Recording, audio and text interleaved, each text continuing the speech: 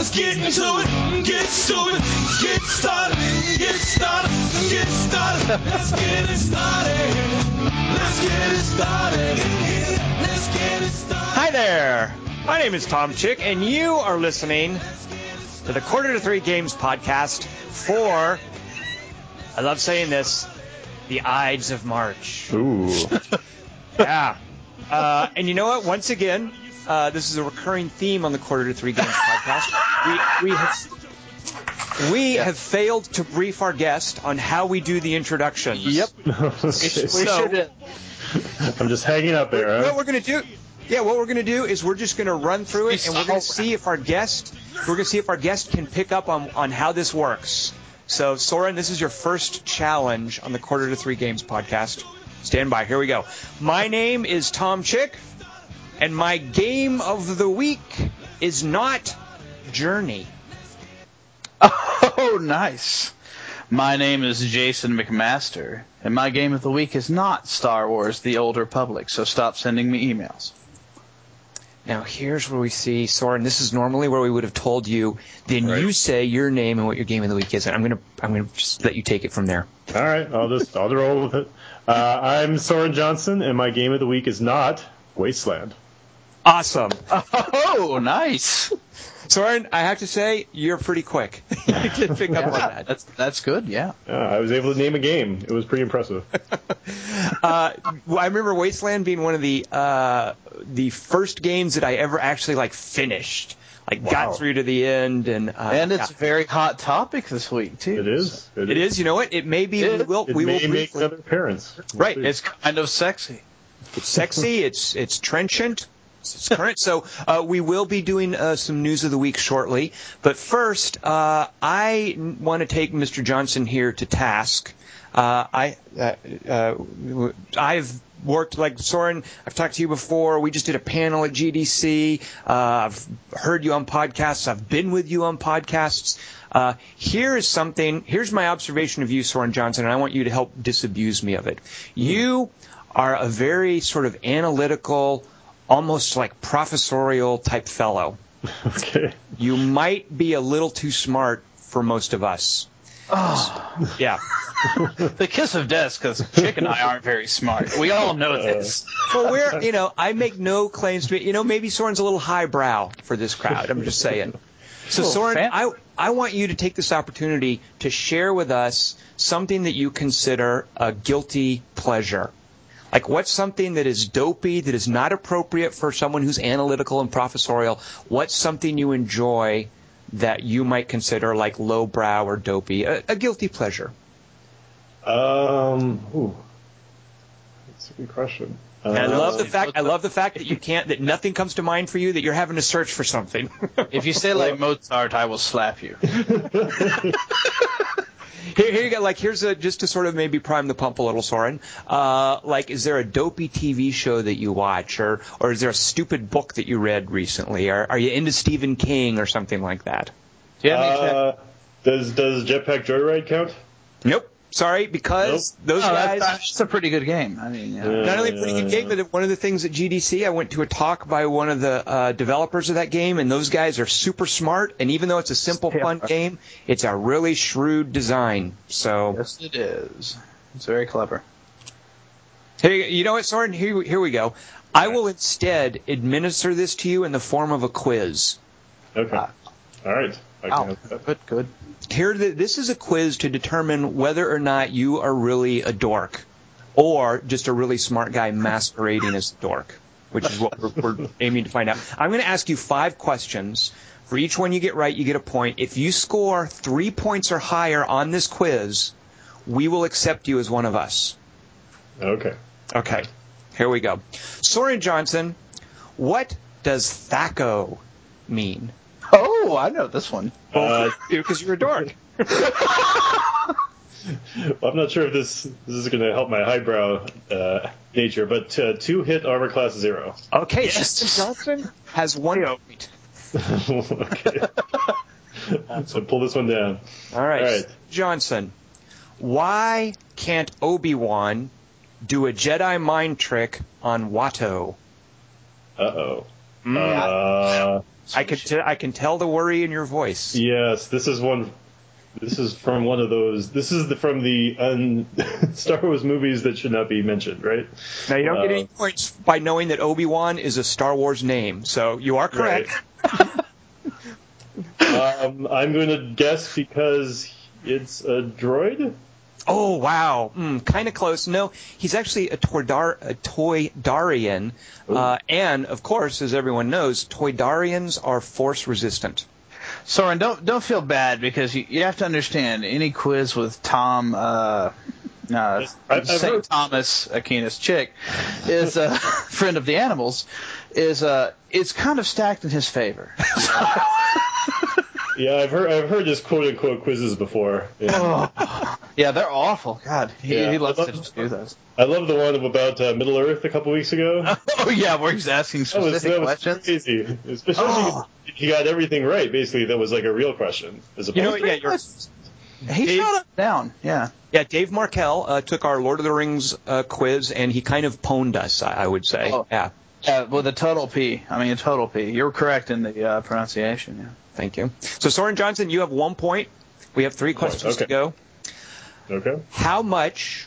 you know what? I'm going to save that one. Okay, one or more of these. I'm going to give you a list. One or more of these is not a villain from Batman.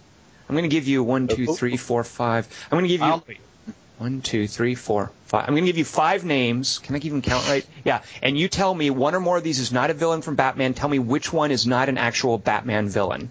Okay, you ready? Okay.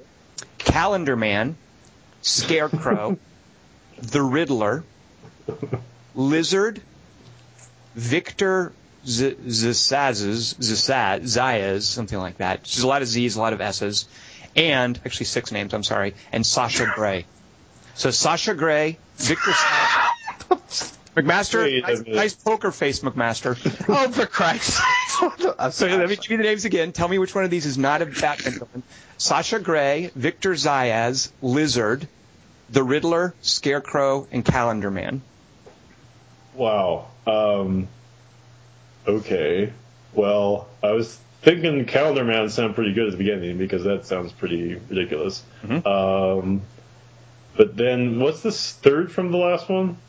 Lizard. Okay. The Lizard? And then the Lizard, I don't know. Yeah, alright, okay. Well, that's reasonable. No, but then I'm just totally confused about Sasha Grey now. That's just... A lot of us are, Soren Johnson. A lot of us are. Oh, Tom. Is she named after something, maybe, I guess? Or is Calendar Man really... Oh, jeez. Alright, I'm gonna go with Sasha Grey.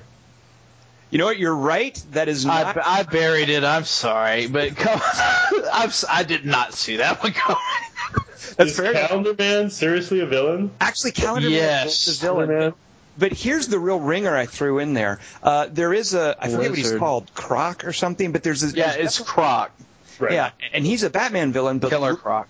The Lizard, thank you, McMaster. The Lizard is, and I had to look this stuff up, Soren, because I'm kind of like you. I'm a pretender when it comes to dorkdom, I like to think. But the Lizard is a Spider-Man villain. Yeah. Okay. See, so tricky. So, all right, so Soren Johnson, you still have 1 point. As long as you don't get any more of these wrong, we will accept you as one of us. Okay. Here we go. Which one of these is the most recent in terms of like when it started? In other words, which one of these series is the oldest? Star Trek Enterprise, Star Trek Voyager, or Star Trek Deep Space Nine? Which one's the oldest? Yep. Which one had the earliest start date? Yeah. Oh, Deep Space Nine. Ah, very good. Okay, you know what, Soren? This is a tense one because you're 2 to 2. You've got 2 right, 2 wrong. Here comes the... Wait, Sasha Grey is a Batman villain? No, Sasha Grey is not a Batman villain. Well, he picked Sasha Grey. Well, no, the tricky one that he missed was the Lizard. The Lizard. Well, yeah, but that wasn't the question. You asked which one is not a Batman villain. I don't think Sasha Grey is a Batman villain unless he doesn't like sex with attractive women. So, Master, the question... I'm just throwing that out there. Right. Master, the question was one or more of these is not a Batman villain. Oh, that's my bad. I had to identify multiple. Yeah, exactly. So there were multiples in there. There were 2 in there that were not Batman villains. Soren did get one of them, but he didn't get the other one. So chick. Well, so what's the power of Calendar Man? Now I have to know. Well, but here's the deal. I had to look these up, so I don't know anything beyond whatever the basics of Wikipedia. The power of Calendar Man. I don't know. McMaster, can you help us with that? Calendar Man is one of those villains, I'll be honest. I'm a comic dude. I love comics, but I'm more of a black and white, kind of like you would hear like an old record player playing in the background, some jazz kind of comics. Like I'm into all the fancy indie comics. So I love Batman, and I'm familiar with all the major story arcs. But Calendar Man, I'm only really familiar with from the games. So, to be fair, Arkham Asylum and Arkham City kind of clued me into that one. Yeah. Well, there's different types of geeks, and the type I was growing up, my room was not full of comics. My room was more likely to be full of SPI and Avalon Hill war games. That was kind of... Yeah, I'm with you. I hear you. My room was full of computer junk and strategy games. Yeah. Well, you know what, Soren, now that you've said that, that's a fair point. The last question was going to be, I'm going to change it, but it was going to be, how much does the latest issue of X-Men cost? I was going to ask you that, but I'm going to change it. Now, that's the thing, is I meant to look up the answer for this because I have no idea. You mean the newest copy? I'm going to store. Aren't they like $2.95 now or something like that? Well, I have no idea, and it sounds like Soren doesn't either. I definitely have no idea. But you know what? Since you've identified what kind of geek you are, I am going to change the final question, Soren Johnson, as the keeper of this quiz. Here we go. Here is your final question to determine whether or not you're one of us. What does SPI stand for? I believe it stands for Strategic Publications Incorporated. Okay, hold on. Let me check. You were right. Wow. Oh! Actually, the truth of that, Soren, is I have no idea, but the fact that you sounded pretty sure, I'm going to give you the point. You are hereby a card-carrying dork, according to the Quarter to Three Games podcast quiz. Congratulations. Right. To be fair, though I do want to give you the card. It's not that. Oh no! What is? Here's the deal. It's Simulations Publications Incorporated. Oh. Well, you know what? Yeah, that makes more sense. Dude, since you owned some of them, I mean, that's all we need. I'm impressed if anyone even knows that those letters at this point. No, they don't. Soren, you get 1/2 of a point for successfully outing Sasha Grey as not being a Spider-Man villain, and you get another 1/2 a point for getting 2 of the words in SPI correct. Right. So it's official. You're in. Okay. Sweet. Another technicality. We were going to grease the squeaky wheels anyway. So, Soren, you don't watch any dopey TV shows? Like you're not watching The River or just? Yeah, I don't have cable, so I just watch whatever flows through on Netflix. So. Tom or Soren, have you ever watched Archer? Archer, I don't even know what it is. You know what? It's a cartoon. Nobody watches it, but it's pretty funny. H. John Benjamin and also the lady that played Lucille Bluth from Arrested Development, Chris Parnell. Yeah, it's pretty good. All right, cool. All right, so we'll take that under advisement, McMaster. If I were to watch cartoons, I might watch that one. Soren and I just got back from GDC, and what I'd like to do before we move into our format is talk a little bit about what we saw at GDC. Now, Soren, you are a regular there. I'm kind of a tourist. I go every so often. Could you identify any larger trends this year? Did any sort of trends stand out for you at GDC? Well, I mean, this trend has been going for quite a while, but everything has been moving towards web, towards mobile, towards social, and kind of away from your standard console games. And it seemed like it was a lot less contentious this year than it has been in previous years. In previous years, a lot of people were sort of fearful about their place in the industry, and I didn't hear that as much this year. It seemed to be a much more optimistic year, which was nice to see. For one thing, there's so many more avenues to getting the game done. getting a game out there, whether it's through Steam or just you're selling it yourself directly through the App Store. New funding options. The whole Kickstarter thing has been really pretty crazy. Intense, yeah. Yes. And it's been interesting because, to me, what that stuff, and I'm sure we'll probably talk about this later, but what that stuff kind of signifies is that there's just a lot of pent-up demand for games which aren't being made right now. Absolutely. And that's pretty interesting to see. So I hope what we're entering into is a new phase where people sort of are accepting the plurality of the industry, that there is so much going on right now, and these things are not one thing is not at the expense of another. Right. I think that's definitely. It feels like we're finally erecting a big tent, kind of. Right. Yeah. Exactly. Yeah. So I like that. I definitely, as a tourist, I get the sense for that, and it's so nice to see like smaller guys up there, and with some of the bigger guys. Like one of the things I noticed, and I don't know if this is part of the political thing behind GDC, but you could not swing a dead cat without hitting someone from Naughty Dog giving a talk on Uncharted 3. There's like a talk on the smoke effects and the water technology and the particle system and Nathan Drake's hairstylist. And I assume you scoffed at all of these, right? You walked by and physically scoffed at them. I have a lot of for the cinematic stuff in Uncharted 3, and I love. I agree. And I love the middle section of it, and I actually, if it wasn't such a dorky programmer thing, I would have loved to have heard the guy who did the water effects in that, because they did some awesome water-based adventure stuff in Uncharted 3. And Amy Hennig, by the way, for whom I just have an enormous amount of respect. I mean, I love listening to her talk. I love her as a writer, even when I take issue with the way her work is used in some of the games. She got up and did a little talk about, and I loved hearing this, what a huge influence some grandpa movie called Sullivan's Travels, which I've never seen. Oh, God. I know. It's a famous Preston Sturges movie.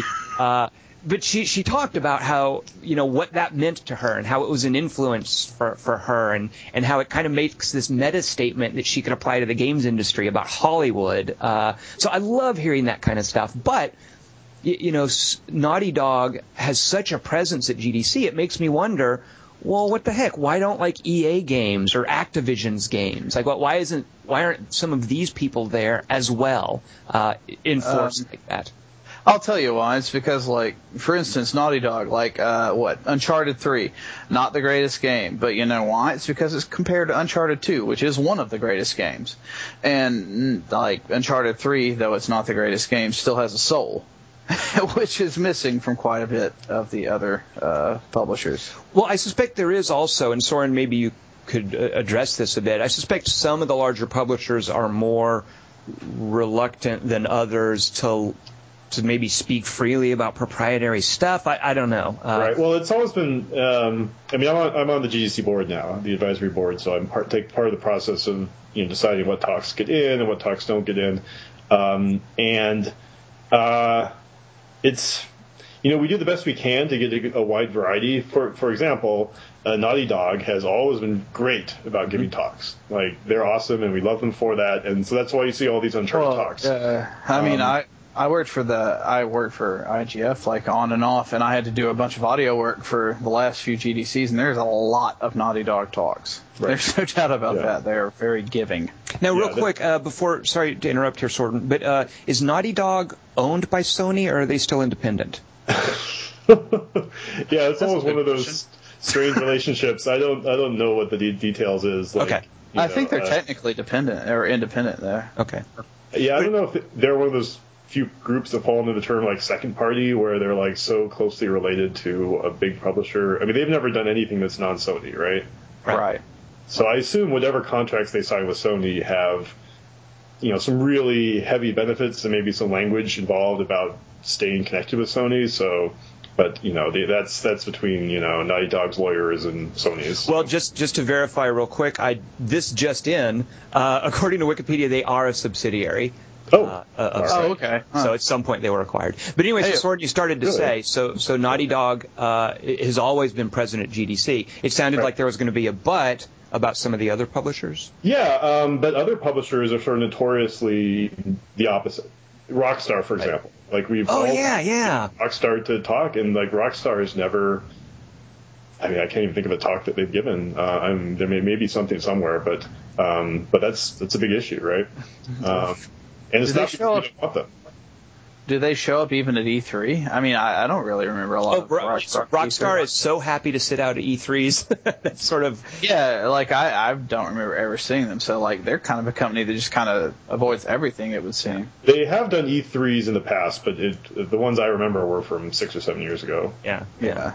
And that's a shame, too, because one of the talks that I really enjoyed this year, and Valve has always been very open. I love that about them. But they let Chet Falisek, I can never say his last name, and Eric Wolpog get up there and do a great postmortem on Portal 2.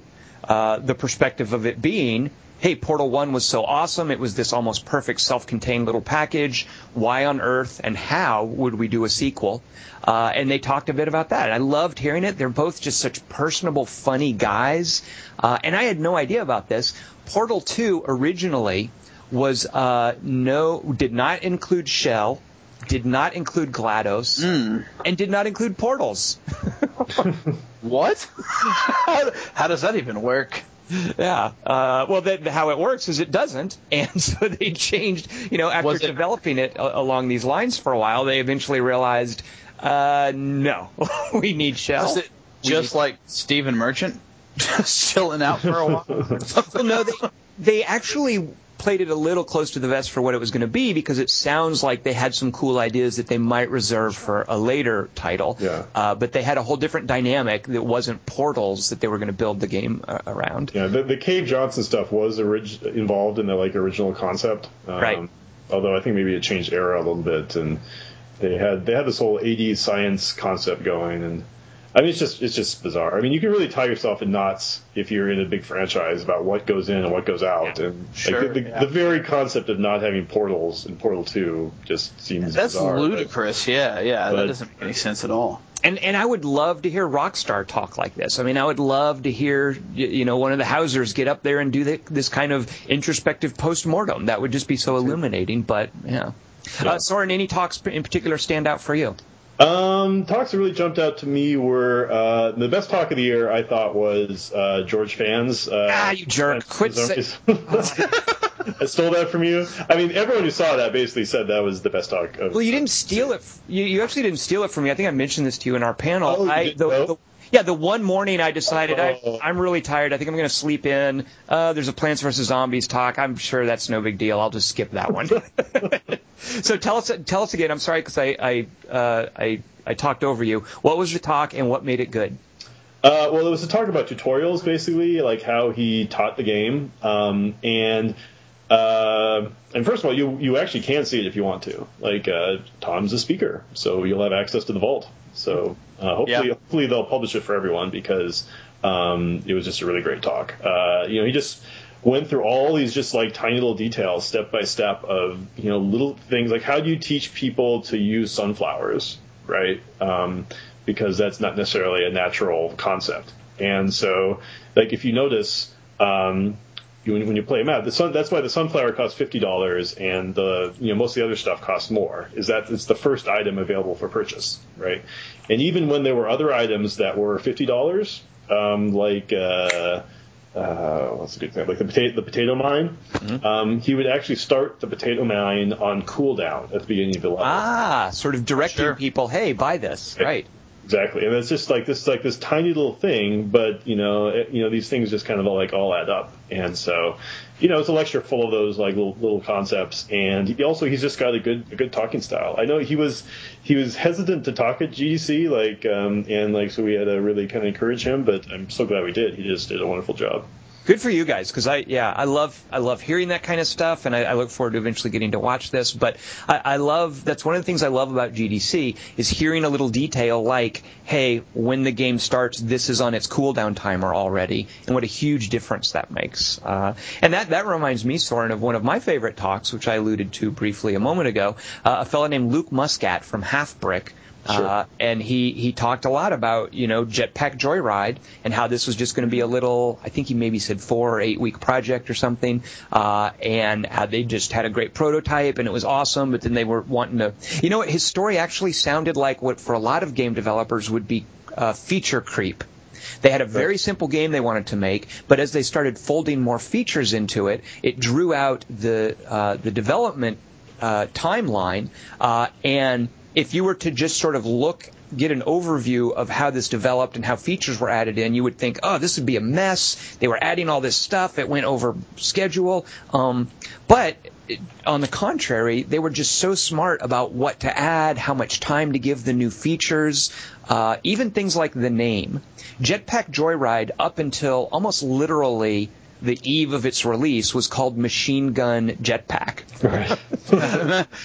Which is, pretty accurate, actually. I don't know if enough people notice that, but you are riding on a machine gun. Well, one of their reservations about that was that if you only have a little bit of room to look at the name of a game, it cuts off after Machine Gun. So you're looking at, it's kind of burying the lead in a way if you've only got limited space. And also it sounds like, when you open with the word machine gun, you think of like a Call of Duty type game. Right. It really doesn't convey the spirit of the game. So the fact that they agonized over that and then hit on something so perfect. I mean, the word jetpack is first. The word joyride definitely captures the spirit of it. Sure. It's how it opens. It's just a beautiful little touch, and they kind of stumbled across this at the last minute, but it's so valuable. So I loved hearing Luke talk about this game that, for all intents and purposes, looks like a little simple time waster, but just has so much smarts in the design. Yeah. There was a really interesting lesson in that talk that I would have never figured out if I hadn't seen him talk the way through it. And the thing I think is most interesting about the game is the mission system. Yes. Because it's what gives the game its variety, right? You want to keep playing it because it keeps asking you to play the game in these weird different ways.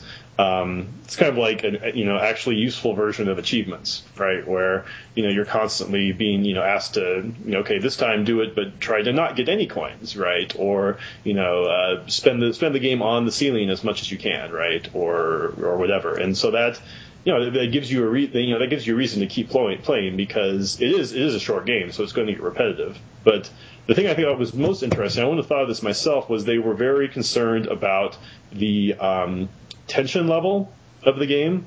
That this is essentially a Cannibalt-like game, right? It's a runner, and you're not meant to go forever, right? Like, so the thing is, those games tend to get really, really tense, right? And they're just sort of like the tension just sort of keeps going up. So apparently, like early on, I think they had a life system where you had maybe like 3 lives or something like that, and in that case, it was because they thought the lives would help balance out the tension, but instead it just got every time you lost a life, you just felt more and more pressure, right? Whereas, and then I think they tried something else that was much more forgiving, that you could go really a long, long way. And they had a Call of Duty system where you would gradually get your health back. Yeah, that's right, exactly. And then it was just like, well, now there's no tension, right? Like it's just you have the small blips, but like they're just able to go too far. Like the game's lost its sweet spot where each run is like 60 to 90 seconds, right? And so what they did to solve that was the vehicle system, right, where you get the little Stomper and you get the Mr. Cuddles and the Prophet Bird, and you get these little special vehicles that give you special powers. But the really great thing about that is it's essentially you've picked up the vehicle is fun, but what you've picked up is also invulnerability. An extra life, basically. Yeah, that's a better way to put it, right? Like you're now doing this fun thing, and the tension has suddenly dropped out because like you're gonna have fun with it for however long it lasts, but at some point you're gonna hit one of the missiles or one of the zappers, and then you'll just be back to being your regular self, right? And that gave the game an actual variable flow because it wasn't constantly getting more and more pressure. And the game would still end at some point, but you got these different phases where sometimes you were feeling tense and sometimes you weren't. And that's really important to like vary the emotional feel of a game, as it goes through. So and it's interesting too. I think Luke said that the vehicles were part of an earlier system they had. They wanted occasionally to maybe mix up the controls, but at first that was confusing and it kind of broke the simplicity of the game. So that's what the vehicles end up doing. Is each vehicle is in addition to being an extra life, it's a funky new control system. Right. Yep. So they managed to go back to this older feature they had and fold it in to help vary the tension level. Yeah, Luke was like such a great speaker, and those guys at Half Brick just seem just whip smart to me. You know what, Soren? It makes me want to play that Fruit Ninja thing, which I never had any desire to play. I always thought, it's some dippy casual thing. But after hearing Luke talk, I was like, wow, I want to see what else they've done. Sure. Yeah. Yeah, Fruit Ninja is pretty good, but I think this is the mobile games are going through a transition because, like, to me when you said like we were going to make this game in 4 weeks, like it was kind of a laughable statement, right? Like the market is changing, right? Like they know what they're doing now, and you can only do so much in a month, right? Like, unless they're going for a model where they're just we're just going to throw up something and get feedback on it right away. That's the reason why we're doing it. If instead they feel like they can actually learn something and design something well internally, like it takes time to make games. Like 9 months is not something to worry about. Yeah. One of the talks, I think maybe I don't know about my favorite talk, but the one that was the most memorable for me was a woman named Mona Moore. Who is this kind of like crazy German chick who was a punk rocker in Berlin in the 80s. She put up like pictures of herself and she played us some of her music. And now she has this kind of almost like severe school teacher look it was... Anyway, she's a very striking woman. She doesn't look like a game developer. She has a very non-game developer background, but IO Interactive hired her to do and I'm making air quotes here, music for Kane and Lynch 2, which doesn't really have music so much as this kind of industrial sound design behind the action. And Mona Moore has a background with this kind of like industrial noise, audio assault, kind of art as pain school of thought. I'm not surprised that she's German. It's so very German. I mean, listening to her talk, it was almost like, what if Werner Herzog were a hot school marm? What would he sound like? So she was just so engaging, and she was such not a game developer in terms of like how she talked about what she did. It just made me reappreciate Kane and Lynch 2, which I think is a really sadly underrated shooter. I would call Kane and Lynch 2, from an aesthetic perspective, one of the most brilliant shooters in the past 10 years.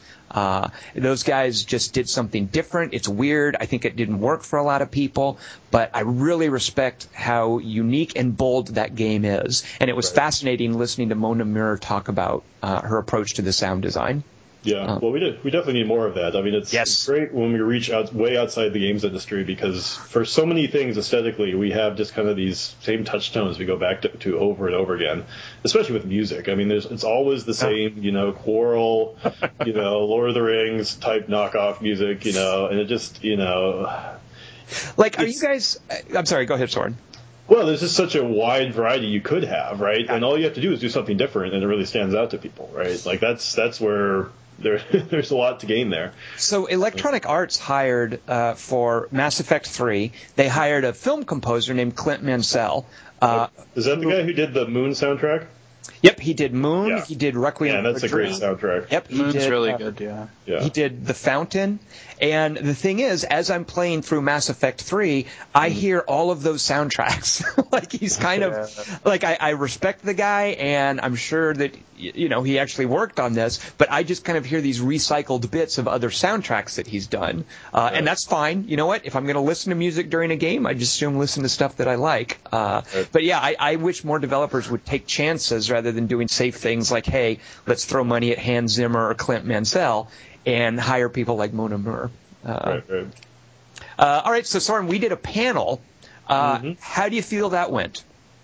I thought it went pretty well. There were some sparks, kind of. Yeah. I mean, the panels have kind of gone down over the recent number of years at GDC, generally because they kind of get a bad rap.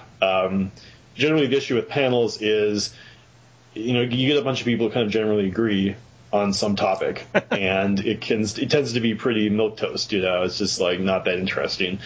Or you get people who are afraid to say what they really mean to say, or what they'd really like to say. There was a kind of a infamous middleware panel in the AI Summit where everyone was up there and they could have really dished dirt on each other, but everyone was basically afraid to say anything, right? And that unfortunately that just happens a lot. So this panel, I wanted to find people who are really on completely opposite sides of the issue. And so it was funny that we actually arranged ourselves geographically that way.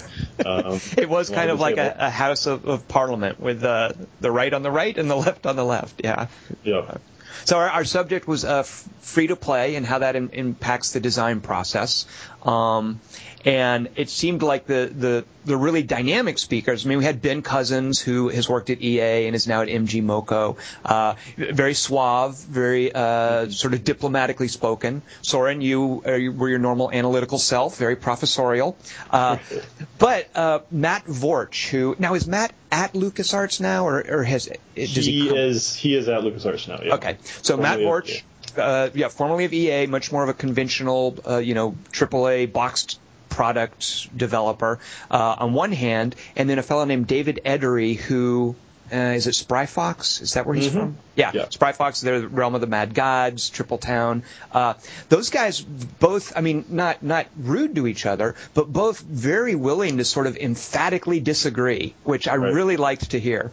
It was a great perspective, and David had some great points about what free-to-play does and how it can open up the market for other people. And Matt had some great reservations about how that taps into, people not having good impulse control and how it removes the game progression from the self-contained part of the game. So I really liked hearing both of those speak. Those guys were great. Yeah, it was very interesting to hear Matt say, it's my job as a game designer to give players what they need and not what they want. Exactly. Yes. That's a perspective you don't often hear, in the games industry. I mean, I can relate to that. I mean, I think free to play is very important. I think it's going to transform the industry. But I think a lot of people don't appreciate that what it really just does is it makes a game designer's job much harder. Yep. Right, like that's ultimately what happens. And as a player, I mean, I don't have the insight that you guys do, but as a player, I hate what free-to-play does to the product that I get. I mean, I hate seeing business models so baldly part of the design process. It drives me bonkers. But I do understand the benefit. I do understand that it's a huge boon to game developers. And it's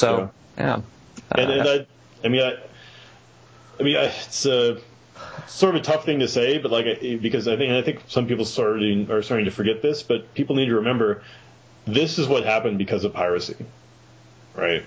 Like if we had not had a major piracy problem, we wouldn't have necessarily gone down the free to play path.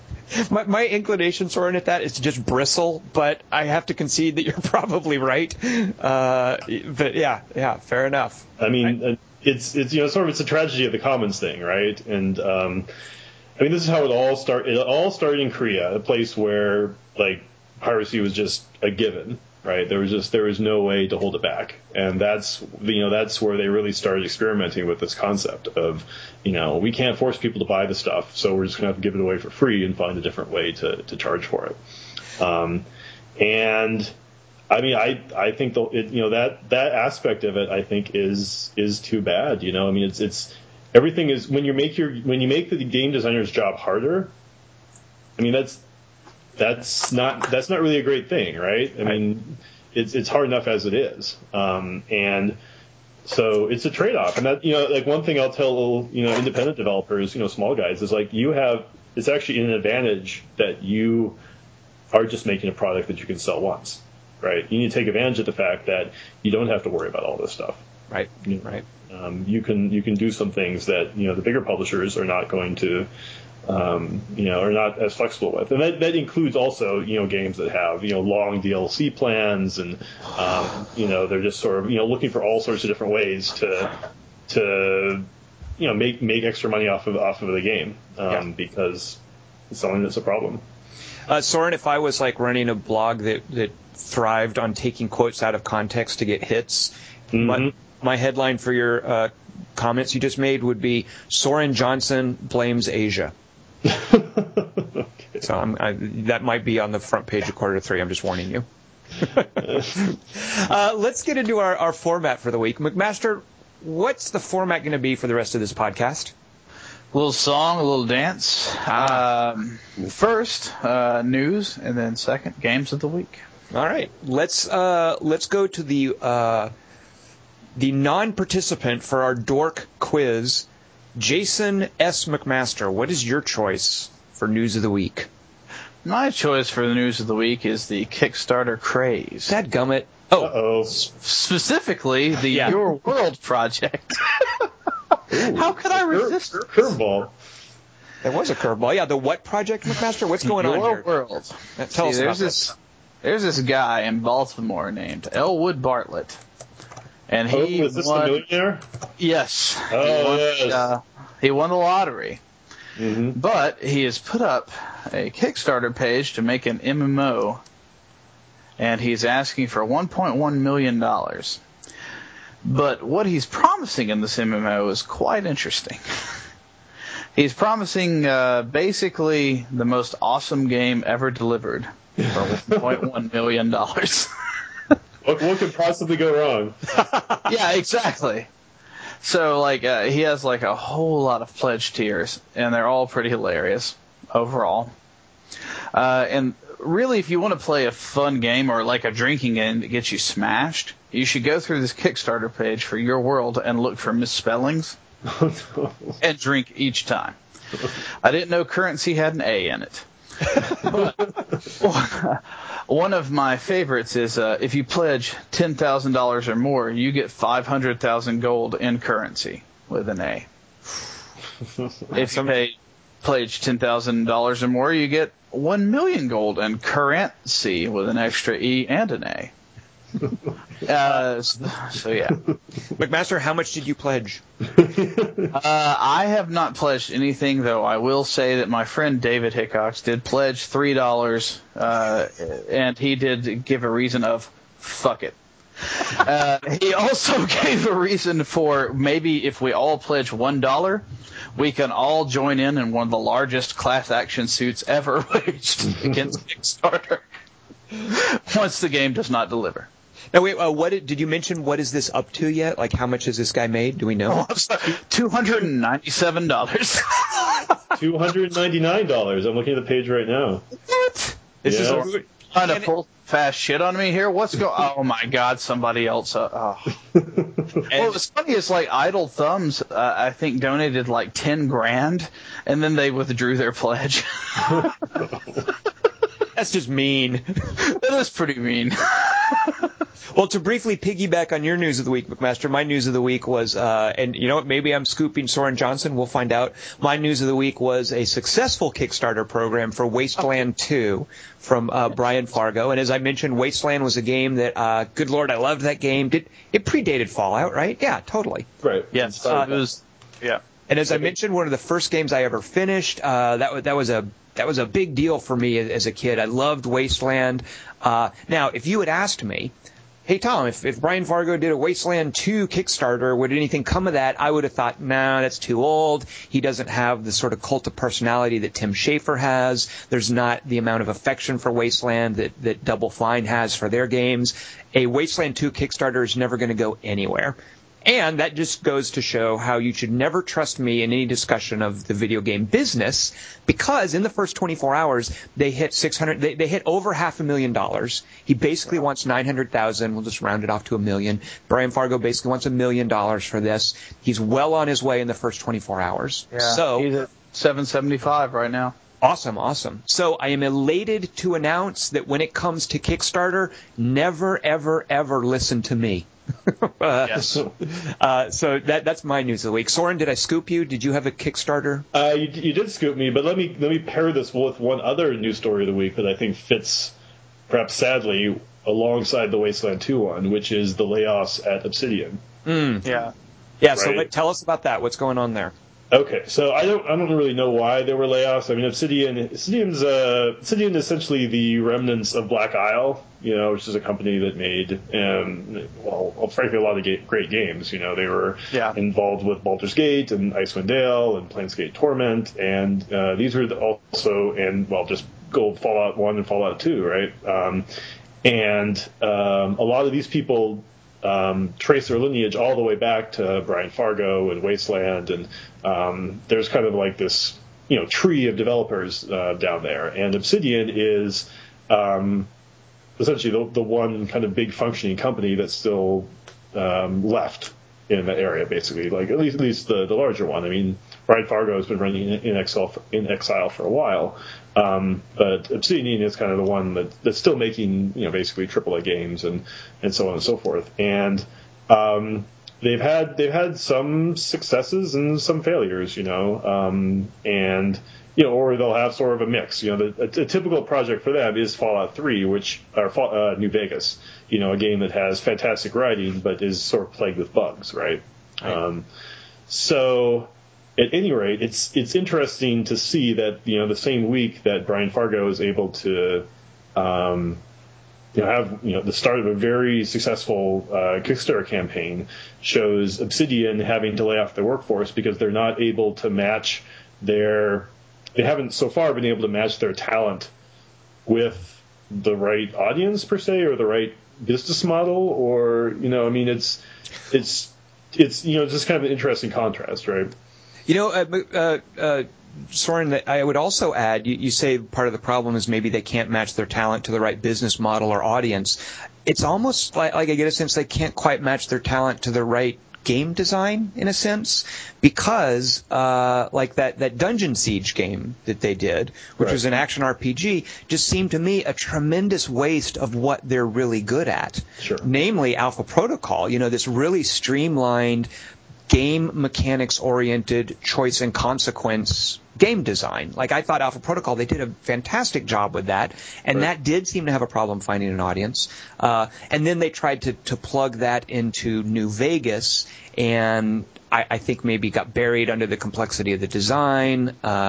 Josh Sawyer, who was, I think, the lead designer on that, gave another great talk at GDC about how to architect this choice and consequence system in a game, and he spoke very frankly about some of the limitations with the way Fallout New Vegas worked, and some of the pitfalls that they ran into and weren't really able to solve. So I think that's part of the problem with Obsidian too, is matching what's the right design for the things that they're really good at doing. Yeah, so that is sad to hear. How many were laid off? Do we know? Something like about 30. I mean, I'm not really sure, how big the studio is and how many projects they have going on right now.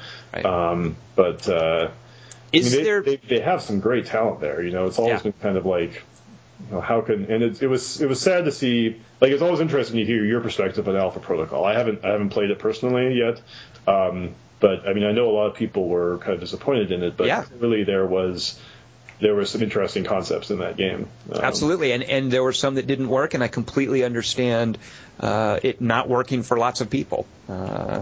So I still, listening to Josh's talk, like, I never got through Fallout New Vegas simply because it basically locked up on me. I mean, I hit this awful technical dead end that killed my game after like 30 hours, and I just have such a bad taste in my mouth from that. So listening to him talk about the stuff that they tried to do and that they actually did in New Vegas was kind of I just sat there kind of almost fuming because I never got to see it. But it really made me want to go back and play Alpha Protocol. Even playing Mass Effect 3, which I'm guessing we're going to talk about in a little bit. A lot of choice and consequence stuff there. And BioWare, that's their bread and butter. But, man, I feel like I wish everyone at BioWare would play Alpha Protocol and learn from it. Because there's so much that they get right in that as far as that kind of design. Yeah.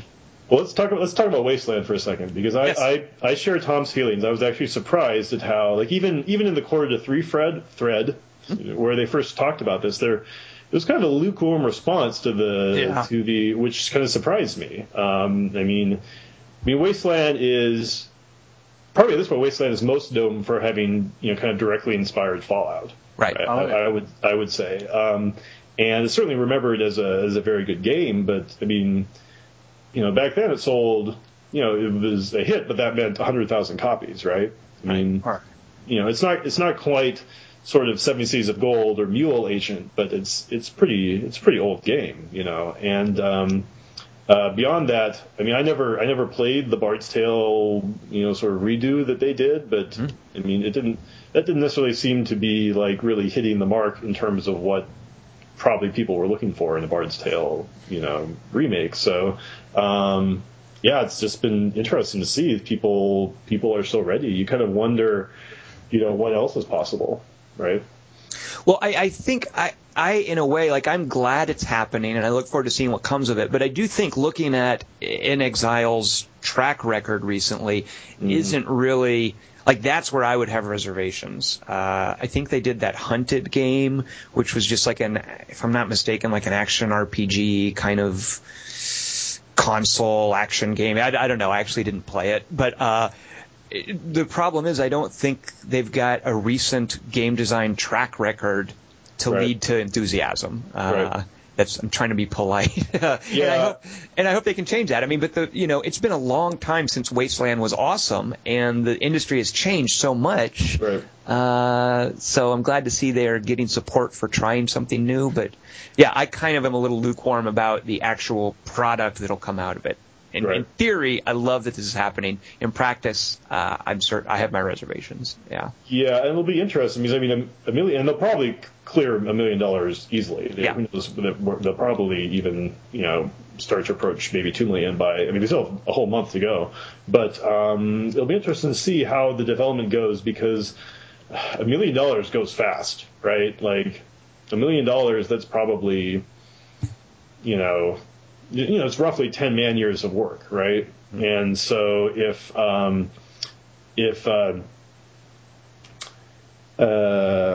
they work on it, they're saying they're going to work on it for basically a year and a half. So that means that's like 6 or 7 people then, right? I mean, of course they could look for money elsewhere. They probably should. It doesn't need to be, solely this, which is kind of one of the nice things about Kickstarter. It could just be essentially an auxiliary source of funding. Right. But it'll be interesting to see if they kind of go down the typical path and like, okay, we're going to make a 3D game, or instead if they start thinking really radical, like, hey, let's forget about 2D, let's forget about 3D, let's make this awesome sprite-based 2D game. Really feels like the original Wasteland.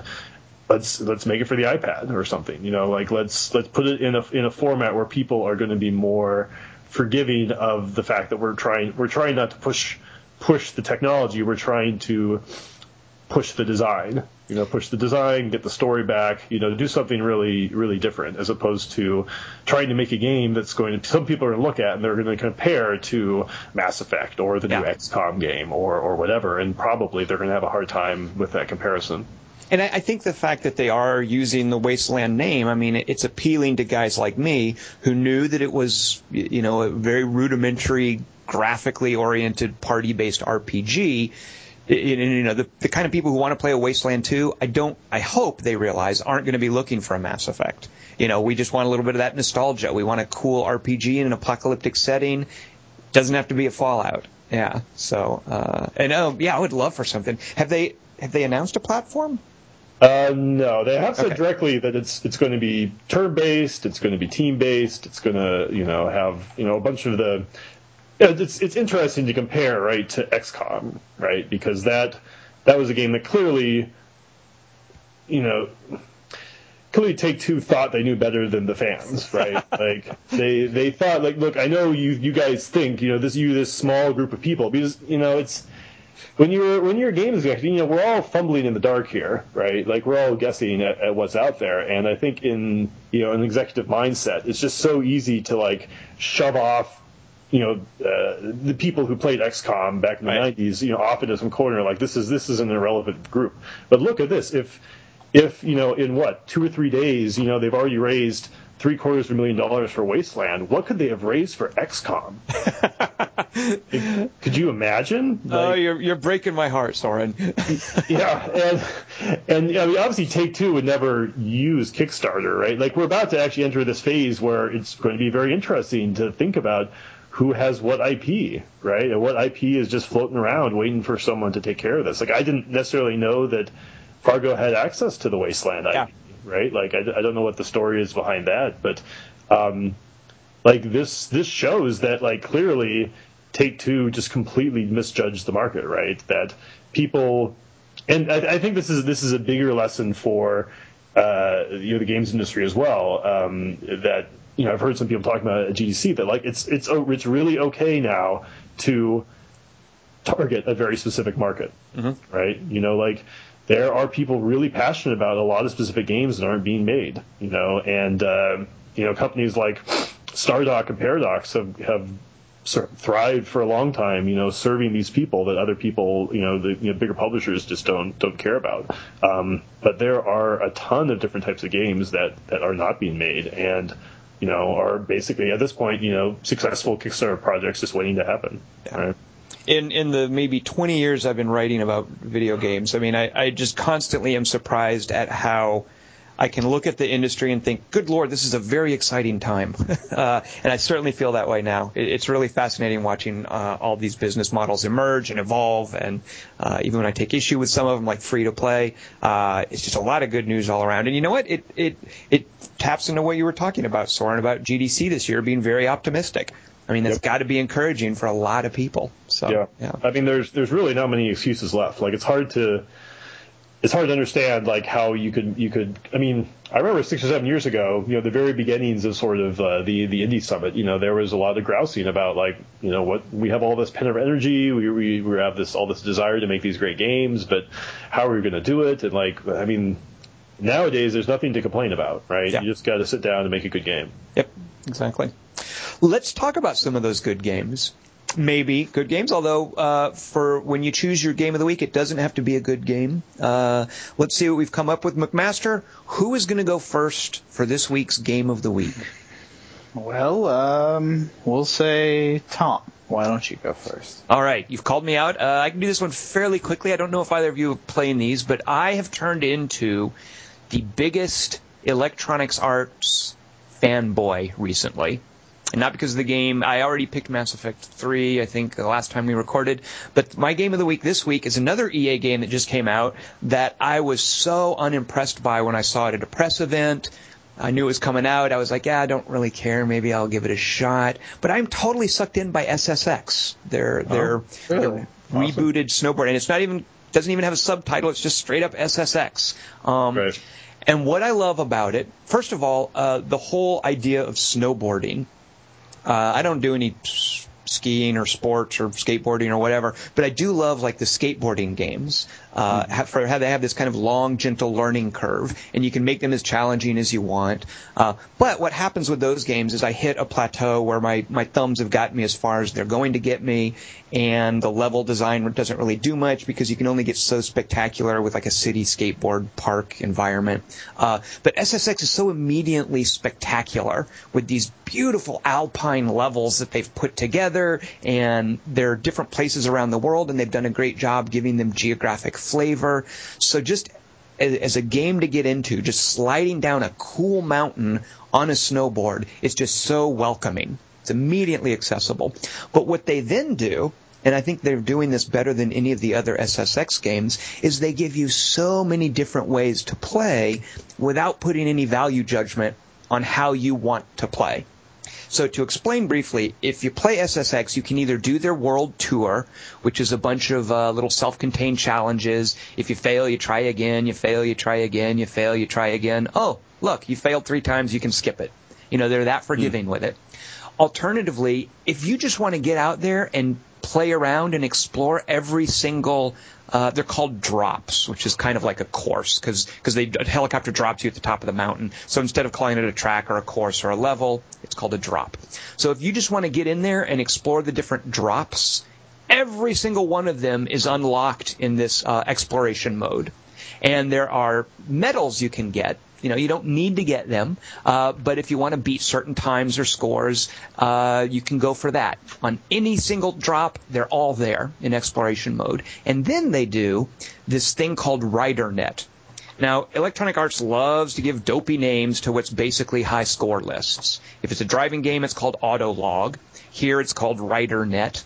These are ridiculous, but what it comes down to is they're basically farming your friends list for stats that you can go up against. It's not always high scores. Sometimes it's times. Sometimes it's just a matter of, hey, this guy finished this level. But they're really wrapping this kind of social networking stuff, which a lot of times feels really forced. Here, they're really making it its own mode. If I just wanted to log on and see what you've been doing in the game, Soren, if you're playing SSX, I can do that, and then I can kind of try to match you.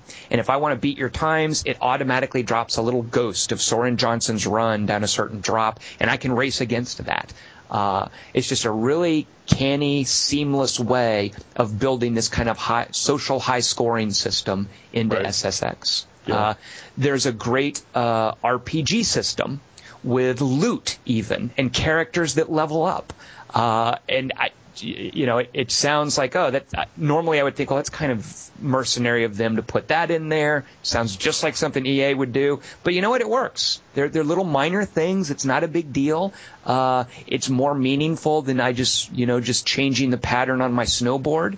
A new snowboard has stats as well as a cool pattern. So this loot chase, and they're so generous, by the way, with giving you different ways to make money. They're constantly dropping change in your pocket. It's this kind of Monty Hall thing.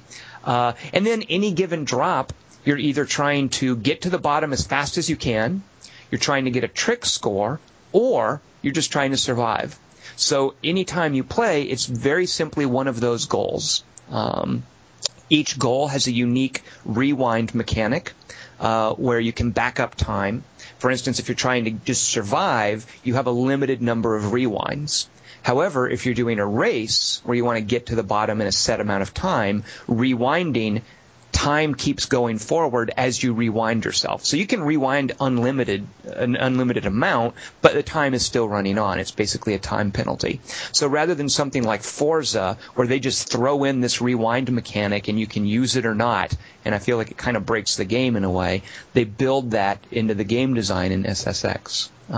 So against all odds, my game of the week, I'm just really digging it, is SSX. So, all right, cool. Which one of you is playing so that I can beat your times? I'm not playing, but it's nice. I mean, social leaderboards work. I mean, that's proven, and it's nice to hear that they're starting to expand that concept a little bit. I mean, to have essentially multiple boards, right? Just for different values and different measurements. Exactly, yeah. So, by the way, I'm going to make an iPhone game, and Soren, you've just helped me hit on the name. It's going to be called Leaderbirds. Leaderbirds, yeah, it's a good name. McMaster, you strike me as the kind of guy who might play in SSX. Oh, yeah, I probably would if I had it, yeah. All right. Right. So if you do, McMaster, I look forward to beating you. So actually, my current most of the people on my friends list who are playing SSX are really good, and it's very daunting. The one guy who's on my friends list who I consider within striking distance, so he's currently my arch nemesis, my rival, is Brandon Kakowski-Schnell. He writes over at No High Scores. Whenever I play, he's constantly right next to me as far as performance. So when I sit down to play SSX, it's to beat one of Brandon's scores. That guy is, I think we're at the same skill level. So Brandon, if you're listening, I'm singling you out. I'm gunning for you, buddy. So there you go. All right, McMaster, who is next for Game of the Week? I'll go ahead and go. My Game of the Week is Mass Effect 3. Not familiar with it. Is it a little indie thing? What is that? Yeah, it's a little thing by these guys in Canada. And I have not finished a single player yet, probably because I've been playing a lot of multiplayer. And then just for folks listening, we'll be careful with spoilers, because I know a lot of Mass Effect fans are very conscientious about that. Okay. So the multiplayer is compelling? I mean, it's not bad. It's surprisingly good. What's the base? I mean, I haven't actually paid much attention to the multiplayer. What's the basic concept? Oh, boy, Soren, you're opening a can of worms now. Oh, boy. It's like a horde mode, except you can choose the different Mass Effect kind of archetypes to play as. I've been playing as an engineer mostly. I know Tom's been doing it, Infiltrator? I'm going to put doing in quotes because, good Lord, did I make a mistake playing an infiltrator. Yeah, so I'm the cloaked guy who can snipe, and any game where I'm supposed to line up a headshot, especially over the gamepad controller, I definitely should not be doing that. So, yeah, I've been an infiltrator. Now, McMaster, what is the controversy about the multiplayer, though? The controversy is that it affects your single-player game. Much across like the streams, huh? Crossing the streams, yeah, exactly. Much like the Facebook app can, as well as the 2 iPad apps now. So it's kind of one of those things that it's a little weird that what happens is you have an overall galactic rating. You start the game at 50%, and depending on how many war assets and different missions you do, your galactic rating goes up.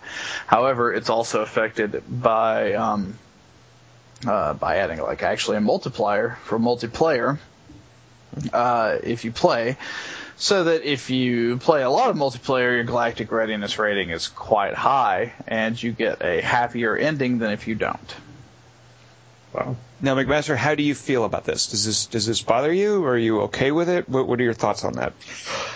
It personally doesn't really bother me, but I can see where people would be bothered by it if they're not into multiplayer gaming.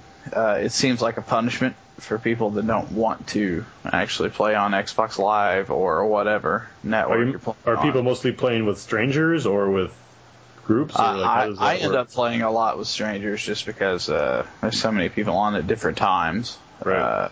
It'll be interesting to see how that sort of feels when we're 6 months down the road if people are not playing multiplayer. Well, there's the caveat. I think one of the things that they do well is it's really easy for you to get a low-level character playing with other characters. I mean, you don't have to be super good because it's strictly co-op, and everybody scores the same amount of points. If I'm playing with people who suck, we're all going to get the same amount of points. If I suck, which I do, and I'm playing with people who are great, then we're all going to get the same amount of points. So it's very democratic. It plays very well in terms of capturing the same feel as the single-player game.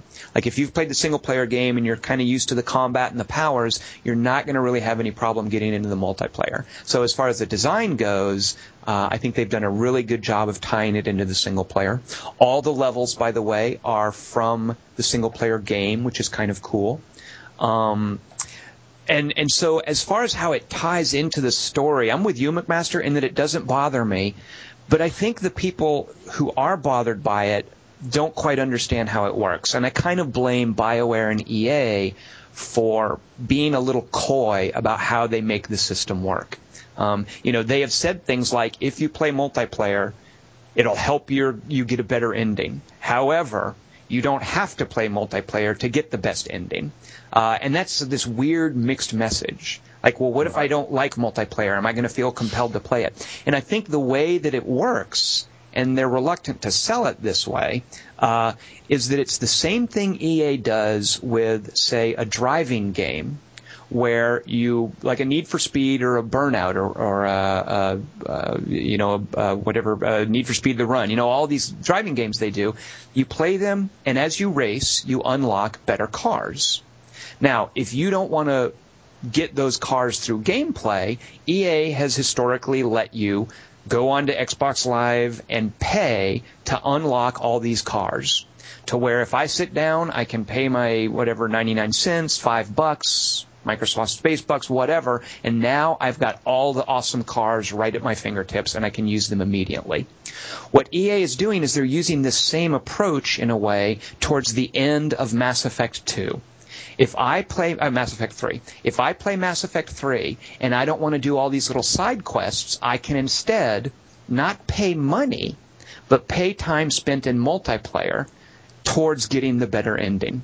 Mm-hmm. Now, that better ending is still there. If I just play Mass Effect 3 normally and I like doing side quests, I mean, historically, that's how it works. The more side quests you do, the better your ending is going to be. Yeah, absolutely. What EA is letting me do is just, if I want my side quests to be not running around the galaxy and finding these little cool collectibles, but if I want my side quest to be, hey, I'm controlling this soldier in these multiplayer co-op adventures, those are like side quests. If I want those to be my side quests, I can apply that to the single-player game. And I think a lot of people don't quite understand that's the philosophical approach there. It's a shortcut, or it's an end run, or it's letting EA decide how I spend my time to get that better ending. I can do it in single-player or multiplayer. And I respect that. I mean, I think it's a cool design concept, and I just wish they'd been a little clearer about how they presented it. Right. Well, it's interesting to phrase it like kind of as an alternative to the single-player side quests, because that does. I mean, that sounds kind of cool. I mean, I think what's probably going on here is there's kind of this lack of trust that's kind of developed over the years as their games have just branched out so much beyond the square box that they're supposed to fit into. You know that you can get stuff from Facebook and from DLC and from other apps you play and from where you happen to buy the game, right? And like it's once we start going down that road, I think for people who really want this very contained experience where they know exactly what's available to them and what's not, I think these things are inevitably just going to drive those people crazy. Overall, the multiplayer thing is fine. I think where they really have a problem is their DLC, which I wrote about earlier this week, which is their day one DLC seems a little sleazier than normal this time. Because it's only for the collector's edition version, but it cuts out a companion and a part of the story that seems kind of relevant.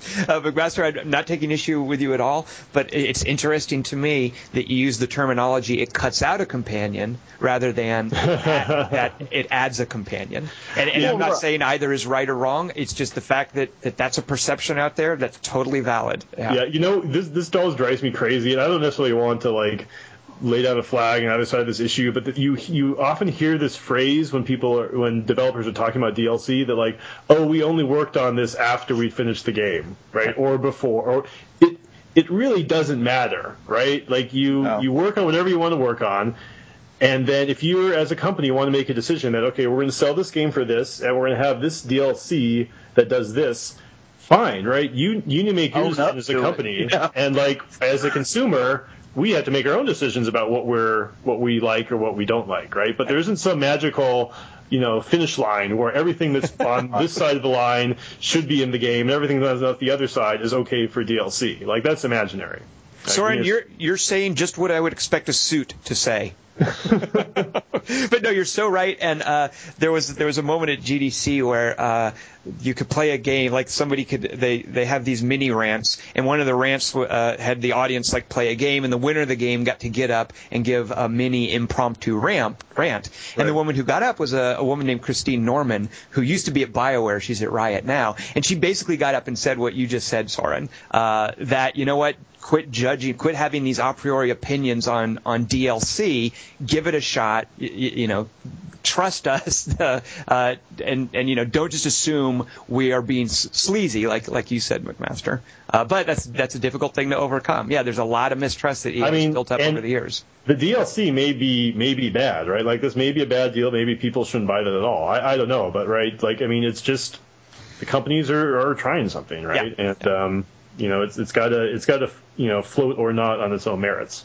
So McMaster, did you I forget? So did you actually get the From Ashes DLC, or are you skipping it? Yeah, no, I have a problem with not getting things. So yeah, I I got it, and the extra character, it's not that he's necessary for the mission or his story's necessary for the game itself, but it adds a lot to it. Right. Or maybe not a lot, but like it adds a good bit to the background. We'll put it that way. So it sounds like it's like it was designed with him in mind. It's just like the Dragon Age stuff, where the whole character is cut out based on your pre-order, but this time they just kind of eschewed the pre-order and was like, pay us $10 anyway. Right. Now you're fairly early, you said, in the single player because you've been distracted with getting your galactic readiness up there with multiplayer, right? 20 hours in or so. Oh, well, you're well past half. Okay, well, so without spoilers, McMaster, how are you finding it? I'm enjoying it quite a bit. It's very dark. It's a very dark game. That's one of the things that I love about it. Yeah, I love the dark. Yeah, it's right? It's not as friendly. How do you feel about the combat? They've done a lot of kind of new things, sort of tweaking how it plays as a shooter. Is this working for you? The only problem I have overall with their system is that the A button is required for way too many actions. Yeah. So like I've run into a problem where I've had like a teammate down that I wanted to revive, but there's a mission objective on his left and some cover on his right.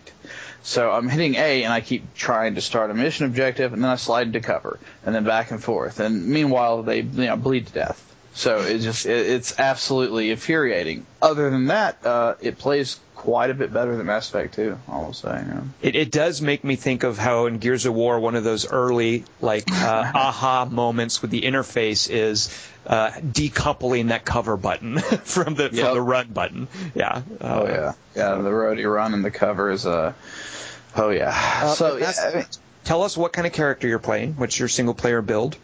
My single player actually went with the engineer as well, which I kind of regret after getting Tally, but overall, engineer's pretty good for the drones and the turrets. Mm-hmm. You're not a Vanguard. I might have taken you for a Vanguard. Yeah, I mean it's always tempting, but I was kind of what the hell. That was actually a backhanded compliment, McMaster. I imagine it was. All right, so Game of the Week, Mass Effect 3. The multiplayer is working for you. Soren Johnson, do you ever play Mass Effects? I played Mass Effect 1, and I just don't have time for these type of games anymore. They're long. Yeah, it's tough. I mean, I beat Nicely Old Republic, and it's probably the last major BioWare RPG I was able to make it through. Mass Effect looked pretty interesting. Like I wasn't sure what to think of the whole shooting with skills concept, but I don't know. I mean, I hear so many good things about Mass Effect 3. I mean, is it viable to just jump into the last one or not?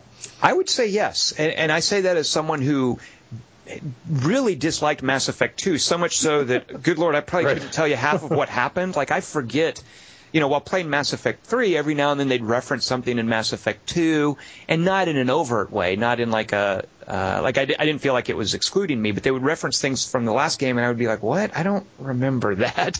But it does work because, on one hand, it's the end of the trilogy, but it is this kind of self-contained chapter. Horrible aliens take over Earth, and you have to go unite the rest of the galaxy to fight them. I mean, that's really all you need to know, right. And it works on that level. And as far as marrying that RPG design with the shooter design, I feel they really hit a good balance in 3 that wasn't in 2. It's not even that your shooter skills are in question. It's everything else, kind of. It's like all the skills support the shooting action. It's not like the skills are required for the shooting.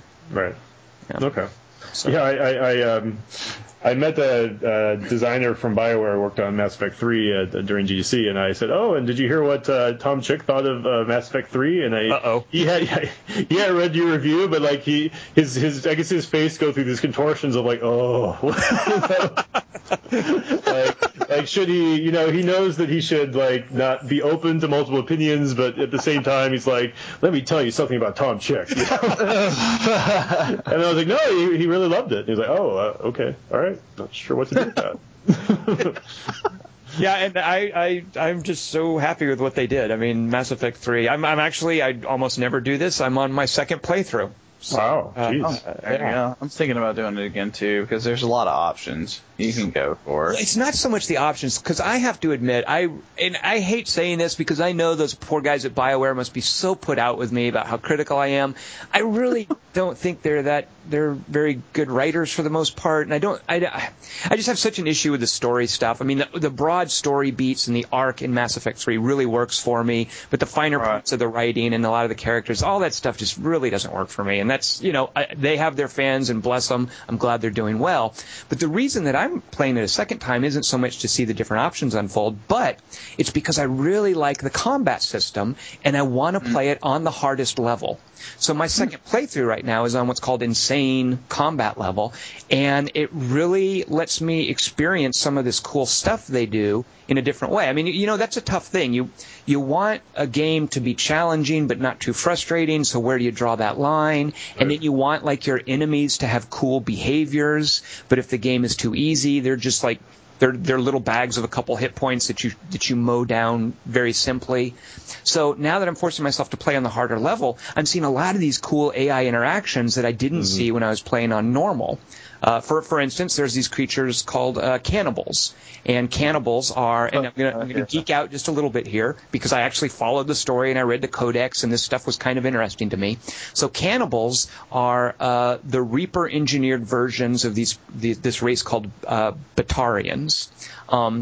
And what a cannibal does is it has a gun and it's got a big old bubbly head. It just looks like a kind of a zombie that got put in a microwave, and it runs at you and it shoots at you. Pretty straightforward. If you play on normal, you just mow them down. That's pretty much all that you get out of that.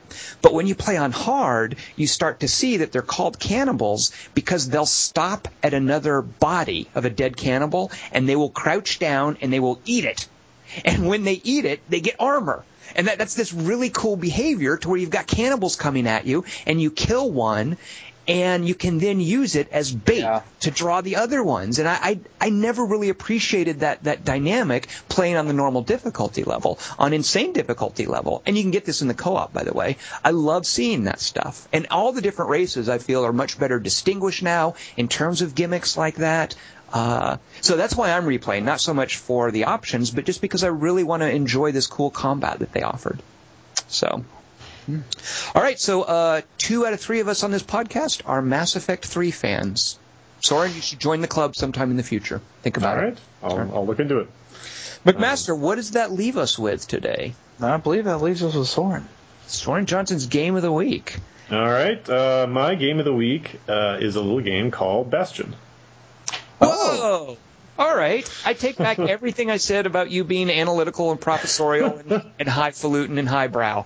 Yeah, it's true because it hits a lot of aspects that are, kind of go sideways to what I normally look at for games. The atmosphere is great, the music was great, the visual look of the game is incredible, and the way it like just.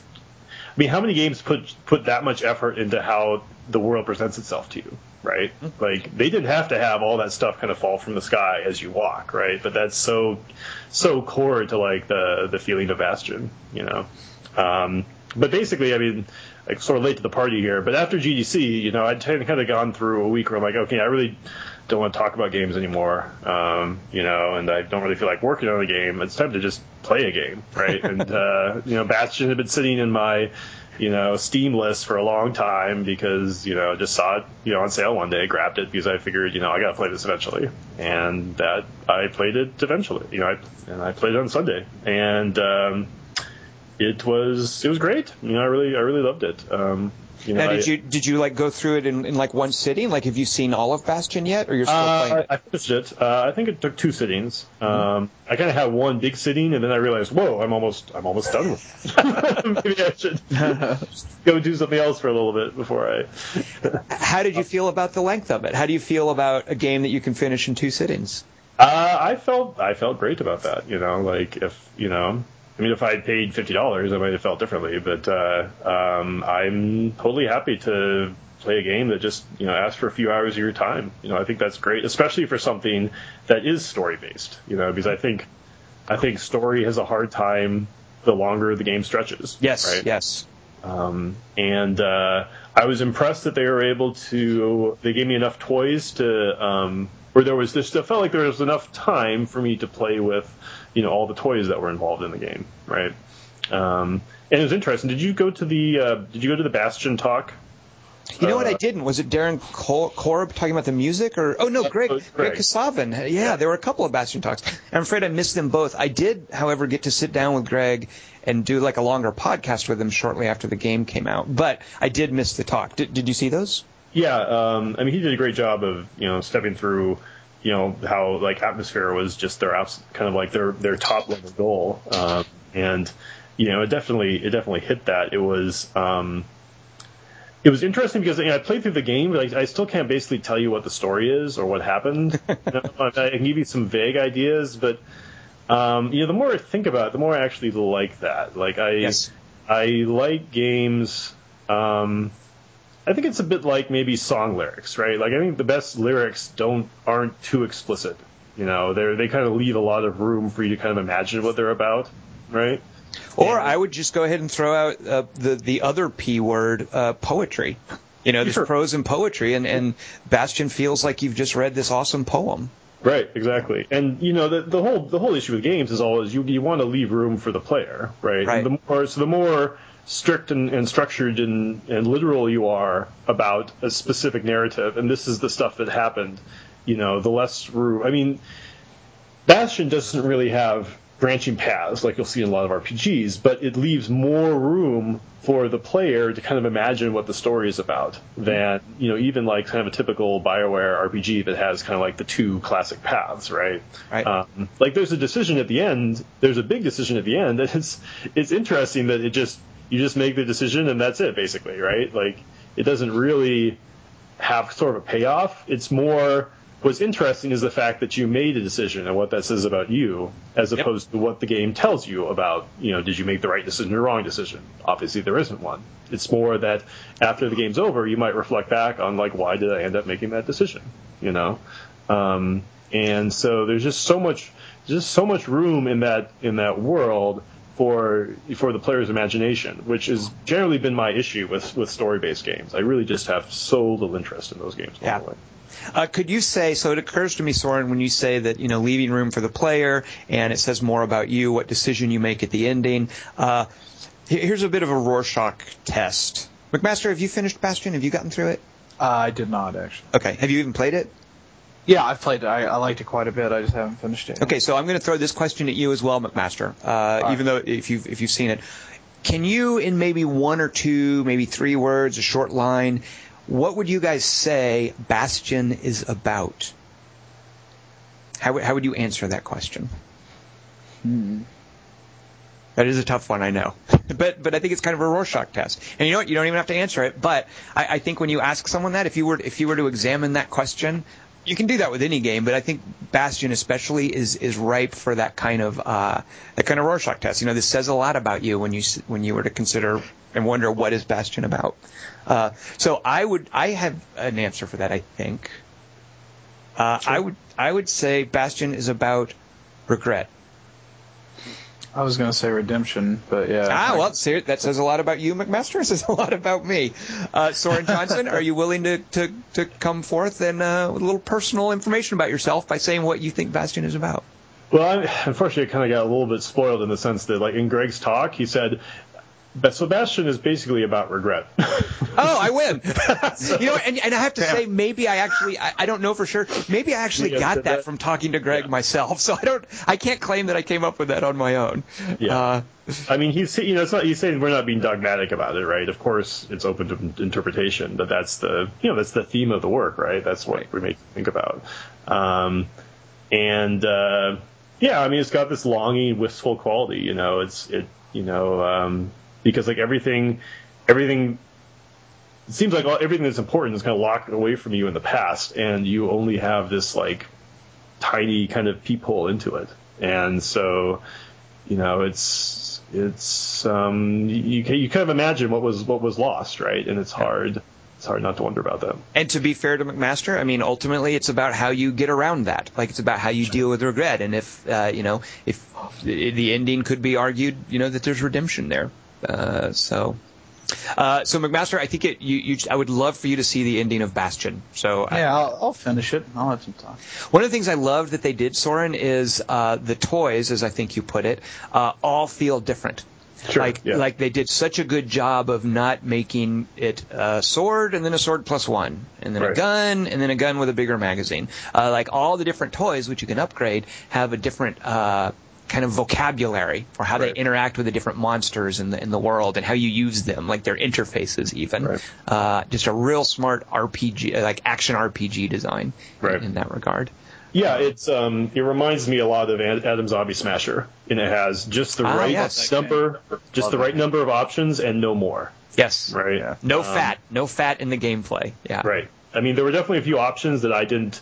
It's interesting actually. Like when I look at this type of game, I think the more pertinent question is like, what was your favorite build, right? Like, what were the two weapons that you tend to like the most? And I like the machete and the rapid firing crossbow.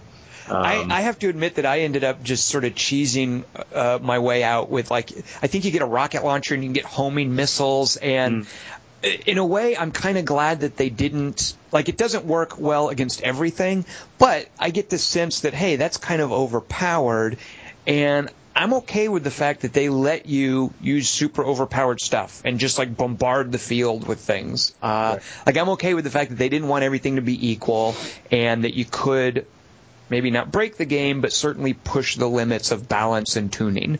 In a single-player game, you can do that. And that's more of a feel thing, and it's something that happens late, and it also happens later in the game. True, right? yes. It gives you a different emotional response. And then there's the New Game Plus, though, where you can then go through it and just blow stuff up with your overpowered build if you want. Right, yeah. So... All right, well, good pick. That was actually you scooped my pick for Game of the Year from last year. Oh. So, yeah.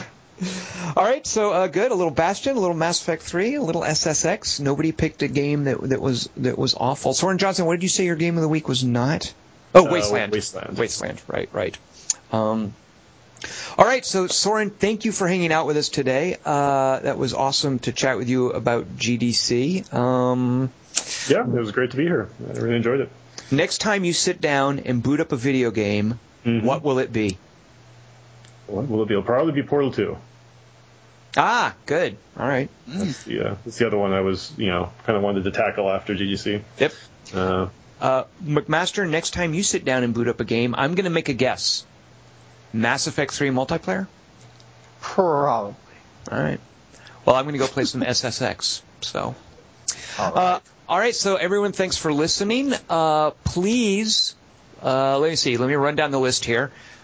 Follow us on Twitter. We are at QT3. Like us on Facebook. I think I'm forgetting. And rate us on iTunes. That is your homework between now and next week. We will be here next week with, for the first time, I think, I will be the least crotchety person on the podcast because it will be me, Jason McMaster, and a fellow named Michael Barnes. Boy, speaking of analytical and professorial, Michael Barnes, he might run circles around you, Soren Johnson. Oh, my. All right. So, folks listening, join us for that next week. I am Tom Chick. This has been me, Jason McMaster, Soren Johnson. Thanks for joining us, and we'll see everyone around on the forums. Everybody, let's get into it. Get started. Let's get it started. Let's get it started in here. Let's get it started. Let's get it started in here. Let's get it started. Let's get it started in here. Let's get it started. Soren, did you ever see a movie called Hot Tub Time Machine? No, not, I know what you're talking about, but not yet. How about you're not? Yeah. God, what was that's what this Harold and Kumar. Harold and Kumar had this, except the original version. They had this is let's get retarded, not the let's get it started version. This is a remix by the inimitable Craig Robinson. Soren Johnson, do you know who Craig Robinson is? I love. Is that for the? It's not the lead singer of the Black Crowes, is it? What's his name? Soren, please never change Soren Johnson. I know I'm wrong. He's the black dude from like Pineapple Express. That was the other guy. Oh, that guy. Yeah. Yeah. That's Craig Robinson. He's hilarious. Okay. From The Office. All right. That seems more fitting. That guy's great.